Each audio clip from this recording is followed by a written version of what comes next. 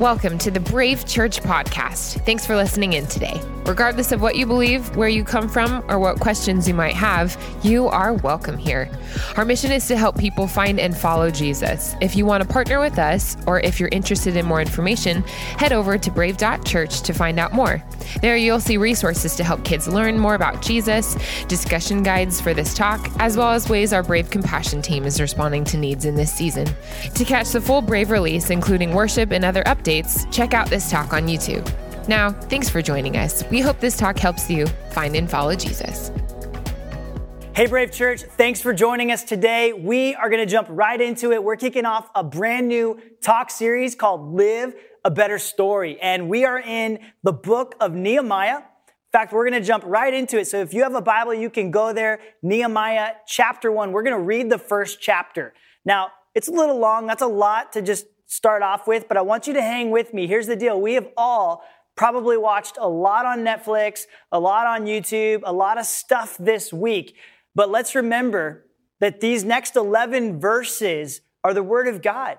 And I guarantee you, they have the potential to do more in your life this week than anything else that you've watched or listened to apart from the Word of God. Okay, so here we go. We're going to start chapter 1, verse 1.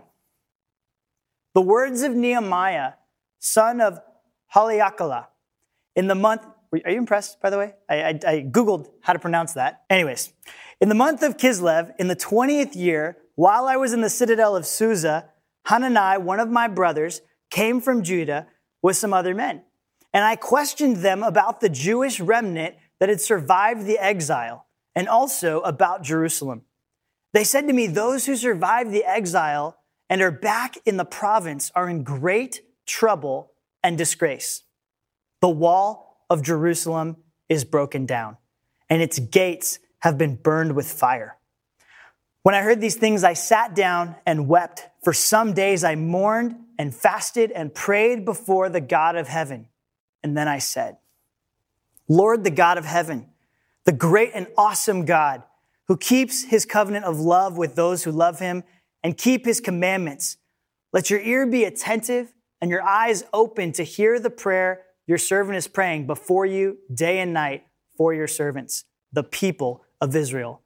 I confess the sins we Israelites, including myself and my father's family, have committed against you. We have acted very wickedly towards you. We have not obeyed the commandments, decrees, and laws that you gave your servant Moses. Remember the instructions you gave your servant Moses, saying, if you are unfaithful, I will scatter you among the nations. But if you return to me and obey my commands, then even if your exiled people are at the farthest horizon, I will gather them from there and bring them to the place I have chosen as a dwelling place for your name. They are your servants and your people, whom you redeemed by your great strength and your mighty hand. Lord, let your ear be attentive to the prayer of this your servant and to the prayer of your servants who delight in revering your name. Give your servant success today by granting him favor in the presence of this man. I was cupbearer to the king.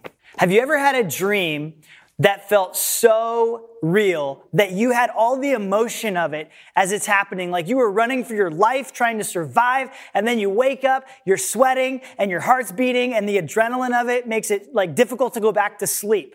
Or maybe you've had a dream where you were scared and you're just, having a nightmare, right? And you're crying maybe. You wake up and you could have sworn you were crying and you're like, oh, well, where's the tears? I guess I wasn't, but it felt like you were really crying. I don't have a ton of dreams, okay? I've had a few that freaked me out. Like I'm afraid of heights. And so I had a dream that I was flying and that just scared the you-know-what out of me. Like I'm just like, oh my God, I don't want to fly.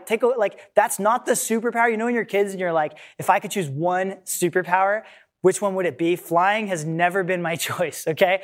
But sometimes my wife, she'll be having a nightmare. And she'll be so in this dream and so afraid that she'll start to get really loud while she's sleeping, so loud that it wakes me up. And when this is happening, then I, of course, wake her up.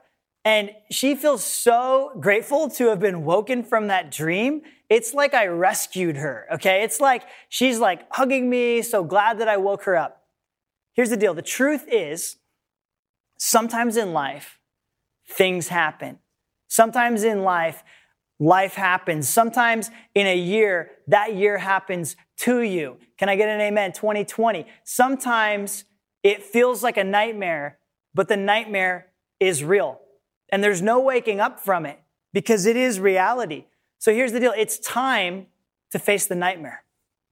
Many of us, we don't know where to begin when it comes to making sense of this year. And so today and over the next 5 weeks, we're going to be looking at a leader in the Bible who led his people through one of their greatest nightmares, the greatest nightmare that they faced in his lifetime. This hero's name is Nehemiah. And this news that he received that we just read about was the worst news that he could have gotten. It was bad news. And so he wrote this book as a memoir of his life that chronicles a turning point for himself and his nation. In these first 6 chapters, we see a theme of rebuilding the city. And then in the rest of the book, there's a theme of being rebuilt as a people. And we're going to move on to that after this series. But in this story, God's people have returned to their capital, their hometown, their most important place, and their walls have been torn down. Now, what did this mean for their walls to be torn down? This meant that they were completely vulnerable. This meant that robbers could come, wild animals could come, enemy armies could come and take over. A defenseless city was no city at all. And so this is where they find themselves, and this wrecked them emotionally. They'd have to accomplish the impossible to save their city, to rebuild their way of life, to find a new rhythm. They were discouraged, but they had to move forward. If there's one thing, if there's one important skill that we have an opportunity to master this year, it's how to deal with bad news. How to deal with bad news. Proverbs 12:12 says, "Hope deferred makes the heart sick, but a longing fulfilled is a tree of life." What many of us need on the other side of the bad news that we've been facing is hope. And that's what Nehemiah teaches us. That's what we're after. This book is prophetic for our time. This book was written and inspired by God, written by human authors to people in a specific time and place, but it was also written to us. And there's so much that God wants to speak through this book, through their time, into our time. Look at the comparisons, Israel and us. They were prisoners in a foreign land. We have been prisoners of a disease. They were returning from exile. We're attempting to reopen our lives. They found their city walls torn down. Over 1 million acres of our state in California have just burned down. They were treated unjustly. Many in our nation are treated unjustly. So where do we go from here? What do we do with this bad news? Here's the thing. No matter how hard life is, we must move forward. We have to work through the pain, the frustration, the anger, the unmet expectations to move forward. You cannot succeed in life. You cannot finish well. You cannot get to the end of your days and be where God wants you to be at a good place if you don't learn to deal with bad news.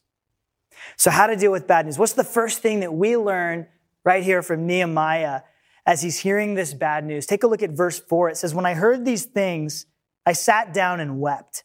For some days I mourned and I fasted and I prayed before the God of heaven." So what's our first step when we wake up and we realize that was not a dream, right? The nightmare is real. The first thing, number one, is to lament what's happened.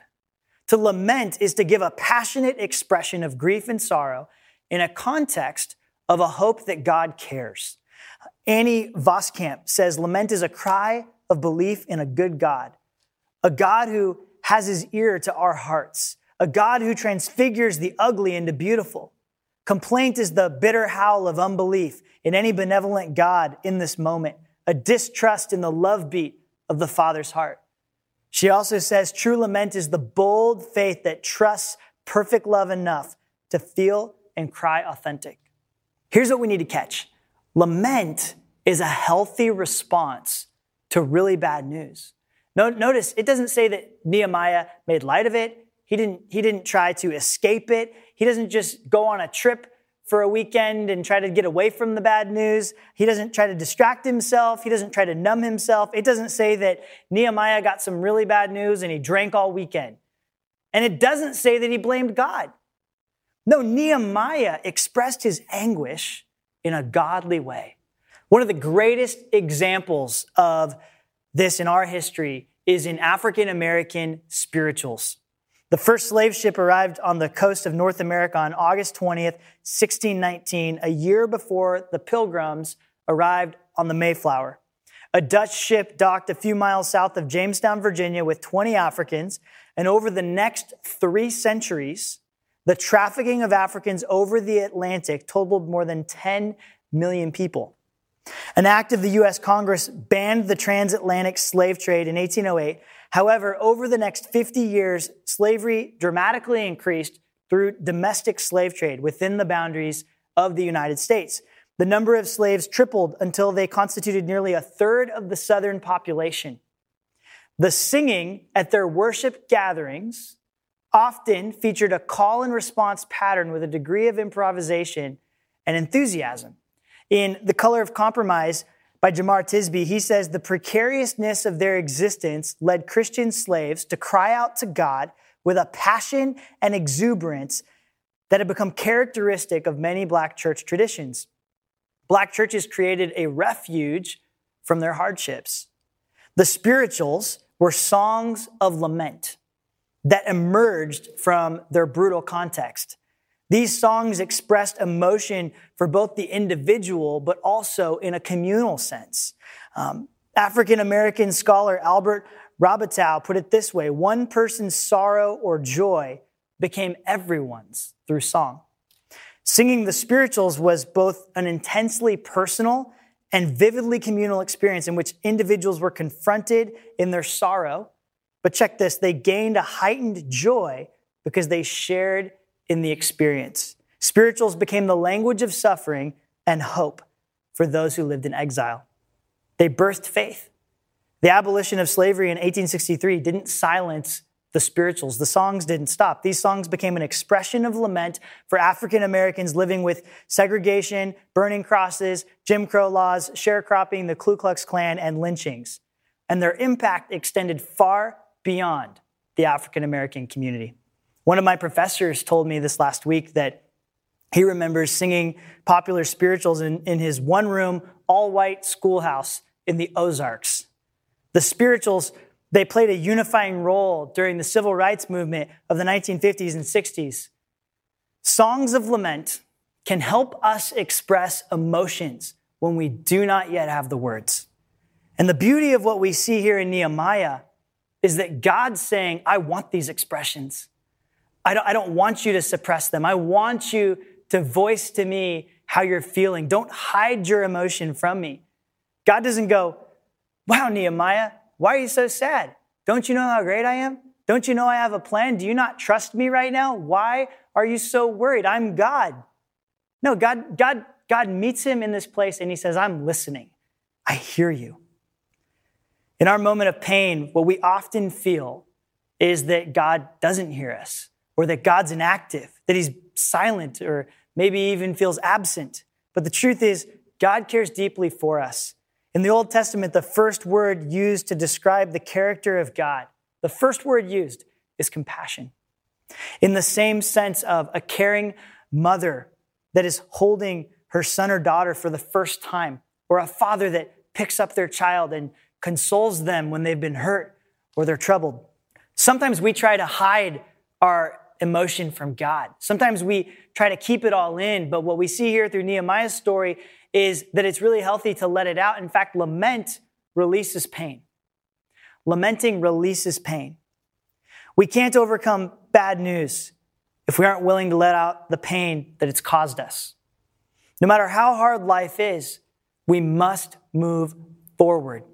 So number one, lament what's happened. This is a process, okay? There's no shortcut. If you've ever lost a loved one too soon or unexpectedly, you know what I'm talking about, or you've experienced injustice. So after we've ugly cried and we've let out all that we're feeling and we've expressed it to God, then this is where we start to move forward. This is where Nehemiah's lamenting takes on a different shape, okay? He says, Lord, the God of heaven, the great and awesome God, who keeps his covenant of love with those who love him and his commandments. Let your ear be attentive and your eyes open to hear the prayer your servant is praying before you day and night for your servants, the people of Israel. So Nehemiah calls God Yahweh. He calls him great. He calls him awesome. He calls him the God of heaven. This is the difference between singing spirituals of lament and singing the blues, right? Both genres have their root in African-American culture. One genre, the blues, leads to despair. The other, spirituals and gospel music, leads to hope. Nehemiah isn't stuck in his feelings. He's declaring to God, and he's reminding God from the start, hey, remember your people. We put our hope in you. We take our bad news to you because we know there are better days coming with you if we walk through them with you. And so in verse 6, Nehemiah's prayer continues. He says, I confess the sins we Israelites, including myself and my father's family, have committed against you. We've acted very wickedly towards you. We've not obeyed the commands and decrees and the laws that you gave your servant Moses. So remember the instruction you gave your servant Moses, saying that if you're unfaithful, I'll scatter you among the nations. But if you return to me and obey my commands, then even if your exiled people are at the farthest horizon, I'll gather them from there and bring them to the place I've chosen as a dwelling for your name. Number 2 is to take responsibility for more than ourselves. Take responsibility for more than ourselves. Nehemiah, he owned up to his mistakes, but he did so much more than that. He included himself, just like the prophet Daniel had when he prayed almost 100 years before, and also as the prophet Ezra had whenever we see these great prophets and leaders in the early days of the nation of God. We see one of the first things they do, one of the things they're marked by, is a willingness to take responsibility for their own actions first. But then what he does is he confesses for his family, and he confesses for the entire people of Israel. He says we 3 times. This is a catalytic moment that defines Nehemiah's path to leadership. It defines his path to being a person that God could use to do something great to help others. He takes ownership for more than himself. He takes on the burden of his family's sins, his people's sins. I have to wonder if Nehemiah, when he looked at his family, was he really the most sinful? Was he really the guy that needed to be apologizing? Maybe his dad or his brother had disobeyed God way more, but Nehemiah's not concerned with that. He's not keeping score. He's saying, I'm at fault. My family's at fault. We're all at fault. I'm going to take responsibility for this because we can't do this without you, God. We need you. We're going to return to you. And I'm banking on your promise that even from the farthest horizon, you can return your people to the dwelling place for your name. So leaders take on burdens that are bigger than themselves. And in this moment, Nehemiah is doing that. He's banking on God's promises. Nehemiah, he's building a case and he's petitioning God. He's heard the bad news. He felt really bad about it. He took a few days, to really process and to release his pain. And now he's coming to God with some requests. Notice how the tone starts to change. He says, God, you said, even if your exiled people are at the furthest horizon, I will gather them from there and bring them to this place. So do you hear the faith starting to rise up in his words? Do you hear the faith? I imagine Nehemiah, he's starting to remember how nothing is impossible for God. He's starting to have visions of the walls being rebuilt. He's starting to see his people where they will one day be worshiping God in this beautiful city where their lives will be transformed. He's having visions of a future worth fighting for. Remember, at this point, without a miracle, though, there's no hope. They didn't have the resources. They didn't have the permission to even start rebuilding. They had no options. They were exiles returning to their homeland with nothing. They didn't even have an army to protect them. They were weak and they were vulnerable. Have you ever gotten some bad news that birthed something good? Maybe it was the starting point of some of the greatest things that have happened in your life. Like a holy discontent for how things are, that you knew that you had to step up. These times in our lives, these moments, seasons, years of bad news, they're often very clarifying to the purposes God has, the things that God wants to do through us if we're willing to take responsibility. When we deal with bad news in a godly way, it always leads to hope because our hope is in Jesus. So I wonder if there's some bad news that could birth hope in your heart. What if your next step is to take responsibility for more than your fair share of the problem? God uses people who are willing to step up, who are willing to take responsibility, even when it's not their problem. So how can we deal with bad news in God's way? Number one, lament what's happened. Number two, take responsibility for more than ourselves. And now let's take a look at our last verse. Nehemiah, he closes this chapter with a humble and bold request. Lord, let your ear be attentive to the prayer of this your servant and to the prayer of your servants who delight in revering your name. Give your servant success today for granting him favor in the presence of this man. Number three, rewrite the headline. Turn to the person next to you. If you're watching with someone, say, rewrite the headline. Rewrite it. You know, humanly speaking, only one person could do something about Nehemiah's position. Only one person could make a way for Israel to rebuild. Years earlier, Artaxerxes had issued a decree to stop the construction work in Jerusalem. And he was the only one who could reverse that order. And so this is why Nehemiah prays for favor. He's about to make a move that could rewrite the headline. You know, the headline was the walls have fallen down, but the new headline would be the walls are being rebuilt. So he's going to need God's help through a person. But why Nehemiah? The last thing in this chapter, the very last thing that Nehemiah says, it's a statement. He says, I was cupbearer to the king. As the king's cupbearer, Nehemiah was responsible for tasting the wine before serving it to the king to make sure that it wasn't poisoned. This meant that Nehemiah had frequent access. Nehemiah, he didn't just have a burden to do something. He didn't just care. He was able to recognize that he had been uniquely positioned by God to do something about the problem. And he was willing. He was connecting the dots. He saw what he could do. And so he asks God for favor. He sees the part that he has to play.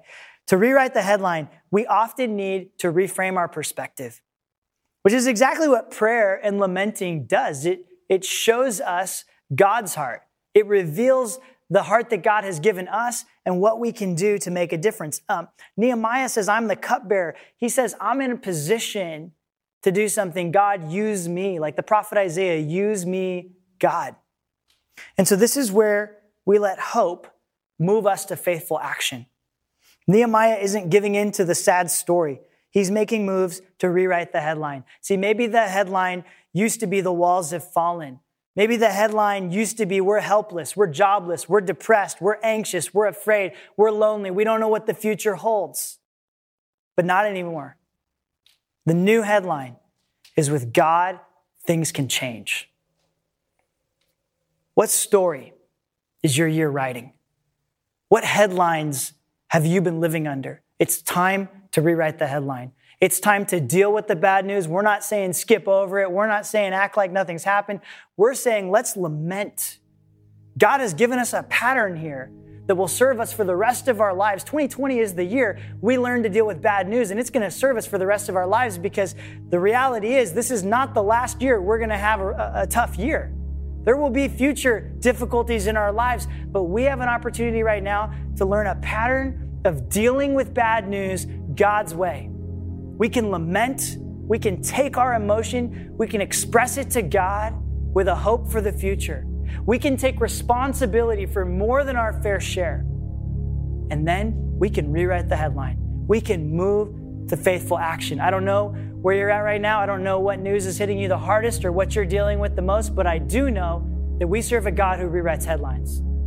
So as we close, I want to pray for you, and then we're going to move into a powerful time of worship where we declare that God can make a way, that He has made a way for us through all the bad stuff, all the difficult stuff, and that our hope is in Jesus. Let me pray for you. God, I pray right now, I pray that hope would begin rising up within us. God, I pray that we wouldn't dwell in despair. God, the enemy would love for us to dwell in despair, to be depressed, to sing the blues. But God, we don't sing the blues. God, we worship you. We sing the truth. We lament and we praise you and we declare that you are a God who keeps his promises. God, I pray that over every person now. I pray that this time now, that as we move into worshiping you and praising you, that we would have an experience with your presence, that we would be filled with a hope that is not of this world, that is only from you. In Jesus' name, amen. Hey Brave Church, it's Josh, the Groups and Communications Pastor here. We're going to continue on with our worship through our giving. You know, it's an incredible privilege that we have to give out of the abundance that God has given to us through just his favor, his goodness, and through giving the gift of his only Son to us that we might have eternal life. And one of the ways that your giving has directly impacted lives here at Brave has been through seeing people getting connected into Brave groups, being known and becoming all that they can be in God, which is incredible. Brave groups actually kicks off this week a new semester, and we've got a single mums group, we've got a young professionals group, we've got a host of community groups which follow through a study and questions based on the Sunday talk. And you can be praying for that as that starts up this week, that people would find connection. You know, Brave groups are the heartbeat of our church, and we want people to feel known and to grow in this community. You can find out more at brave.church/groups, but let's pray for our giving. Father, we just want to thank you for your goodness and your gifts to us. You are so faithful and so good. We pray that you would use this finance and bless it, impact lives, in Jesus' name. Amen. Thanks for joining us for the Brave Church podcast. If you don't live in the area, but this ministry is impacting you, please consider giving to support what God is doing through our church. For questions or more information about getting connected, just go to brave.church. We'll see you next week.